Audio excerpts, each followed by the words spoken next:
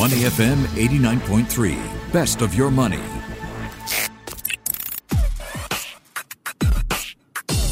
Money and Me on Your Money, only on Money FM 89.3. Back from a long weekend, you're all rejuvenated and you're looking forward to May and all that it might bring, and you're thinking, this is the month I'm going to start my business. Yes, I want to be an entrepreneur. I'm going to make it happen. I have no idea how I'm going to get started, but let's start with a coaching session for you. Why not? What if the real reason you can't start that business that you've been thinking about for the last couple of years is something invisible but has power over you, and that is your self-concept, how you think of yourself, how you think of your ability to grow and to change and to develop. And how can you really change something if you don't realize what that is in the first place, what your self-concept is? That's the heart of a book that I understand grew out of quotation from the lyrics of Bob Dylan from 1965, who said, "All I can do is be me, whoever that is." We're reading today Start With Who, the managing partner of the Coach Partnership. Marcus Marsden is the man behind the book. Good morning, Marsden. Good morning. Good morning. Yes, great quote. One of my favorite quotes. So the book, I understand, is wrapped around the ideas of Camus as well, who you read and studied at Oxford University. Tell us a little bit about how this book challenges conventional thinking in the worlds of performance and coaching. Well, a lot of what you call conventional thinking is very much like, okay, here's what I need to do. I need to find out what I want, and then I need to decide why I want it. And then it'll be fine. If I know what, if I've got clarity on the what, and I know why I want it, then I can just go do it. And that is certainly an important part. But the piece I would add to that is this piece about who you've decided you are. So it's as much about the who as it is the what and the why. That's interesting, because I think we're seeing it a lot in Instagram and social media, even heads of companies displaying more of who they are, the personality coming through. But really, this is part of an equation that you say will help us make what we want happen in business come to life, this idea of getting to know our own self-concept?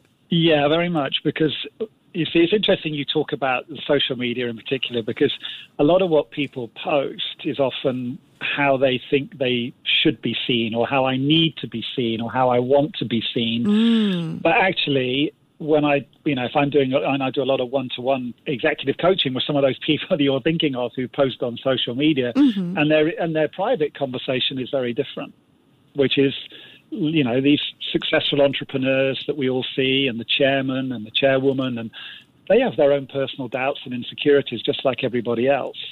And a big part of being successful is learning how to work with those. Okay, I like that, because I think that example right there shows that you don't have to have this personal self-concept that is devoid of doubt or devoid of, sort of reservations and fears. That you don't have to be perfect to start with and have that perfect self-concept to be successful. No, exactly. I love the way you've put it. That's exactly it, which is, this is another piece that we really challenge in the book, which is it's not about trying to be perfect or trying to rub out some kind of negative beliefs or anything like that, or unlearning. You always hear about unlearning. It's not that. It's like, okay, so I have some beliefs about myself. Maybe, you often hear people talk about imposter syndrome and things like that. I'm not good enough, or I'm not smart enough, et cetera, et cetera. There's nothing wrong with, the way I approach that, there's nothing wrong with those beliefs. I know it sounds a little weird, but you see, there's nothing wrong with those. It's when you believe that they are facts. And that's what a lot of people have done. They've had those beliefs since very, very young. And so they hold them like they really are facts. And so life becomes a frantic attempt to disprove those facts. But in fact, they never were facts. That is interesting. When you have such conviction in the box that you put on yourself in terms of what you can do and what you can think of, and how much you can achieve. Okay, what does this book tell us about the role of identity to begin with? The role of identity is critical, because identity is an example of what I would call a context. As you said, you put it very well earlier on when you said it's kind of invisible. You can't see it. But it really frames what everything that's possible. So for example, let's say I have a belief that I'm not as smart as other people. Now, that's not something I go around necessarily telling everybody, but I know that's something that I hold for myself. That kind of invisible belief is going to influence how I then go on to interact with other people. Mm-hmm. And typically with that kind of belief, one of two things shows up. Either I frantically try and show how much more intelligent I am than everybody else by proving it, or I just shrink away and try to hide it. And neither of those is going to be a great, effective long-term strategy. So once you get hold of that sense, once you are aware that, this is actually what I think of myself, if you want to change the outcomes that you've been seeing in your life that may have grown up from that, what do you do? Then that's really in the second half of the book. And what the book then kind of shifts into is, okay, so what am I going to do about that? Now I can see that I have some of those beliefs, and those beliefs are okay to hold. I don't need to get rid of them or unlearn them. They're not bad in any way. The second part of the book then focuses on, okay, so what kind of beliefs do I want to start creating about myself? And this is where everyone's probably heard, you've probably heard of this concept of authenticity. And if you think about that word authenticity, the word is linked to author. It comes from the Greek authentikos. And that gives you the clue, which is that's up to you. That's where Camus comes in. It's like, that's up to you to kind of declare and create that, like an author would create that. You don't have to go and find yourself or anything like that or discover yourself. You create it. And so that is a big part of it, saying what kind of leader, for example, or entrepreneur or businessman or businesswoman do I want to be, and then go create that. And then there's some pieces in the book about how you can go further with that to reinforce those beliefs. All right. So I understand the book grew out of a synthesis, you say, of the ideas of Camus, who you just mentioned, existential philosopher, the lyrics of Bob Dylan. But you also mentioned this third piece of brand identity that you received while working at Unilever. Tell us how that is worked into the book. Well, it's just the whole experience of writing the book, which was very interesting. And I know we're talking to a lot of kind of entrepreneurs and wannabe entrepreneurs here. And I would say it's a little bit, writing a book is a little bit like creating your own business. So the business that I run now is also a small business that I've created with a team over many years. And it's that kind of synthesis of different parts of life and history, and then how you bring them together. So what you said, those three key pieces for me are very important. And brand identity, although I didn't know it at the time, certainly figures, it's the same principle, which is if you've done any marketing work or any brand work, it's okay, so what do I want this brand to be known for? How am I going to create that? What are the reasons to believe that? What heritage is there? What's the impact I want to create in consumers' minds? And so although we tend to think of brand identity and personal identity as very different, actually there's a lot of, the roots are very, very similar.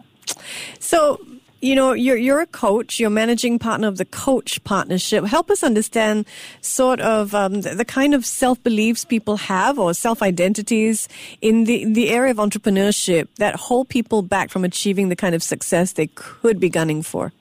Oh, it's an interesting question. I think there are some classic beliefs that show up for people, whether it's in entrepreneurship or in business in general or in life, to be honest, which often do center around people's, let's call it, do they believe that they can really achieve it?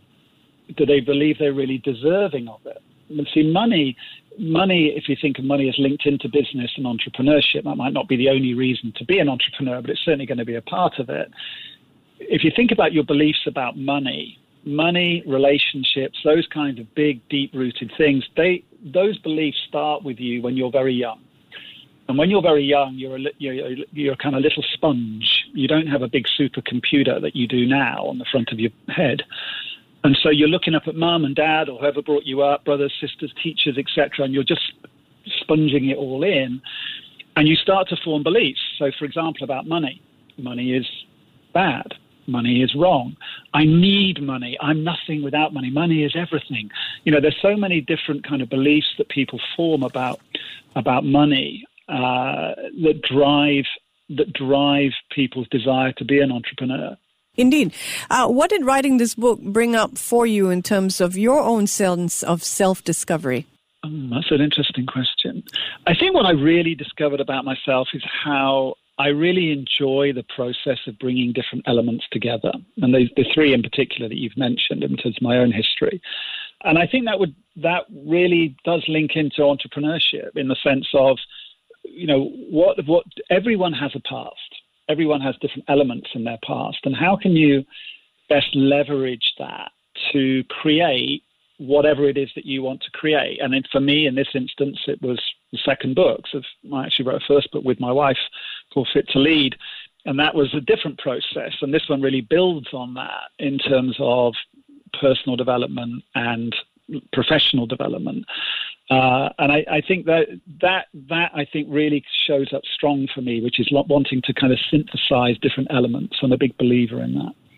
I wonder if you can help us understand the core idea of this book. The book is filled with case studies, right? So can you share maybe one or two case studies about how this whole idea of starting with who, if you do start with your self-identity, how can that transform your capacity to produce results? Okay, so let's link it into one of the case studies that's in the book, which is around health. Mm-hmm. So health and well-being obviously has been on top of a lot of people's minds in recent years. And one of the things that often comes up for people is as I'm doing whatever it is, whether I'm an entrepreneur or I'm a manager in a business, what often happens for people is their sense of professional success becomes linked into who they are, who they believe they are in the world. And you often hear people's language give that away. If I ask people to say, well, who are you? How do you know? And then their response is often things like, well, I'm the marketing director, or I'm the entrepreneur, I'm a startup guy, or whatever it is. And as soon as you hear something like that, you can hear it in the language, which is their very sense of being, their very sense of self is tied up in their job. I'm the founder, the common one nowadays. But if you think about it, you're not. You see, this is one of the key distinctions. You're not the marketing director. You're not the founder. You have a job called marketing director. You have a job called founder. That's a role that you play in your life, but that's not who you are. But for a lot of people, that is critical. And one of the things that showed up a lot, and we do a lot of health and well-being coaching around this, which is in COVID times, a lot of people, for example, sadly lost their job. And a lot of this mental stress and pain and suffering that people encountered was that they didn't just lose their job, they lost their identity. Right. You see, and that's a whole different level to suffer at. And I think a lot of what's happened in these kind of COVID times, people have really had their very sense of identity challenged because their sense of identity has become linked to whether it's their job or what they do to earn money or their status. I used to have a corner office and now I have to work from home. Those kind of things. It's very easy to get linked to who I am and my worth and my value in the world.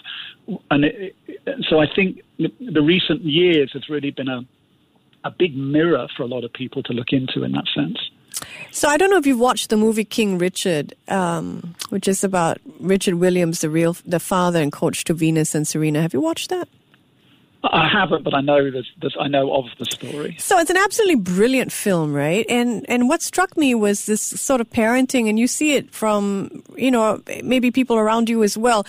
Mothers who have this absolute conviction that you can be anything in the world that you want to be. In the case of Richard Williams, who coached Venus and Serena, he put the seed in their heads that they were going to be the greatest in the world. And they did become, of course, the greatest in the world. Well. And there's something about parents who hold that space for you and say, you can be anything in the world that you want to be. And you see kids growing into all sorts of possibilities from there. I wonder, is there anything from this book that you think parents can take? Well, speaking as someone who doesn't have any children, you have to take this with a grain of salt. I think it's a sense of possibility, because out of a sense of possibility comes curiosity, comes wonder, comes exploration, and I think those things are beautiful. I was very, very lucky in terms of the upbringing I had. If I talk about my own experience as a child, and I think what I really got is my mum and my dad and my stepdad, I got from all three of them was a sense of you can absolutely, there's lots of possibility for you. You can be, we'll support you. We want you to be healthy. We want you to be happy. Mm-hmm. You can, it was almost like if you can be anything you want to be, but then it was like open brackets. And if you don't succeed, it's okay. Close brackets. That's so great. Not open brackets, and you should be a lawyer. Okay.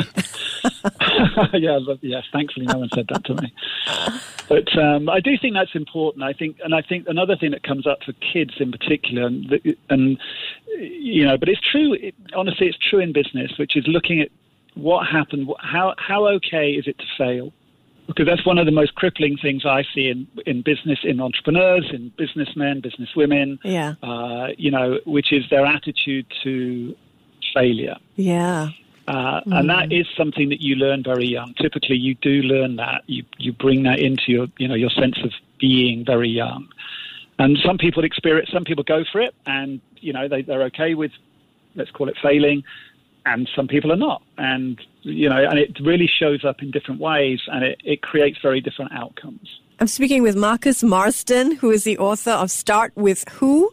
And he is also managing partner of the Coach Partnership. In this realm of self-help, you have a lot of people who are hungry to keep watching that next YouTube video and pick up that next self-help book because they're convinced that they have to somehow inculcate the same beliefs that their role models do. They want to be like Richard Branson, so they read everything about Richard Branson and they try to inculcate whatever he thought about himself and hope that that blueprint's going to work for them as well.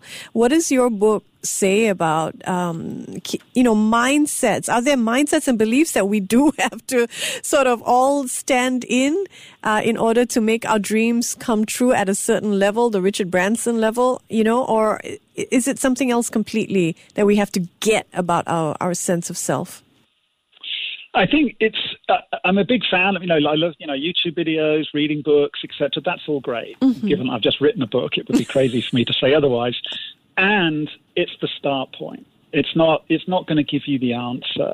I always love to say that if giving people tips and and telling people how to do things worked, we'd all be walking around with six packs and bulging biceps. But we're not. It doesn't work like that. These kinds of challenges, whether it's around health and well-being, whether it's about being a leader, an entrepreneur, a founder, all of those kind of things, they require a sense of an understanding of who you've already decided you are and who you've decided you can be. You see, let's take Richard Branson. Let's just say I read Richard Branson and I read everything about him, as you say, and I look for all the tips and everything great, and I write them all down. I go, okay, great. Mm-hmm. You see, what tends to happen is then we filter them, and this can happen consciously or unconsciously. And so I can see that maybe I've got Richard's top 10 tips. And what happens is as they come through, it's like coming through a filter or a shredder. And I go, yeah, okay, that was okay for Richard. But, he was British and I'm Singaporean, or he's a man, I'm a woman. And that was 30 years ago. That's today. And so what happens is I start to find justifications and reasons, all of which can have some elements of, veracity to them. But what I'm really doing is just I'm wanting to create the same results from within my own comfort zone.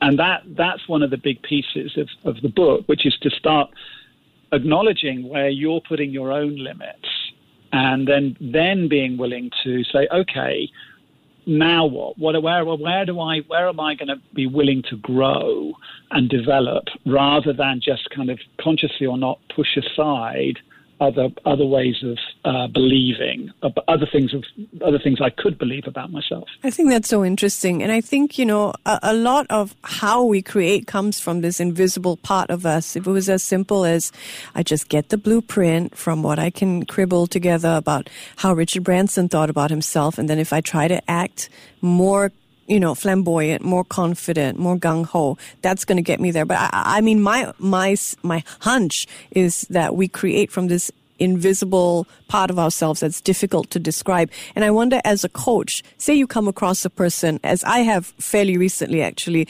CEO, incredible person, who out of the blue just told me,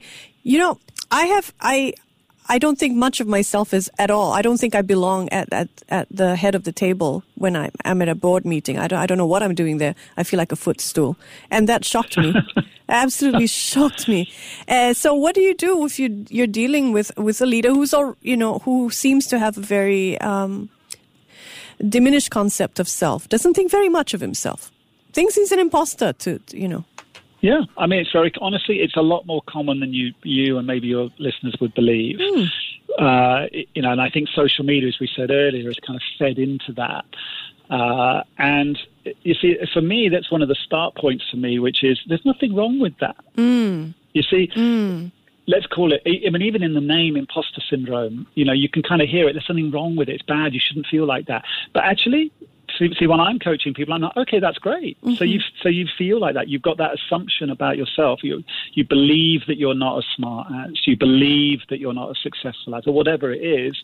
Go, okay, rather than spend our time trying to fight that, trying to prove it wrong, trying to rub it out almost with the blackboard eraser, kind of rub it out. Rather than do all that, let's focus on what do you want to believe about yourself?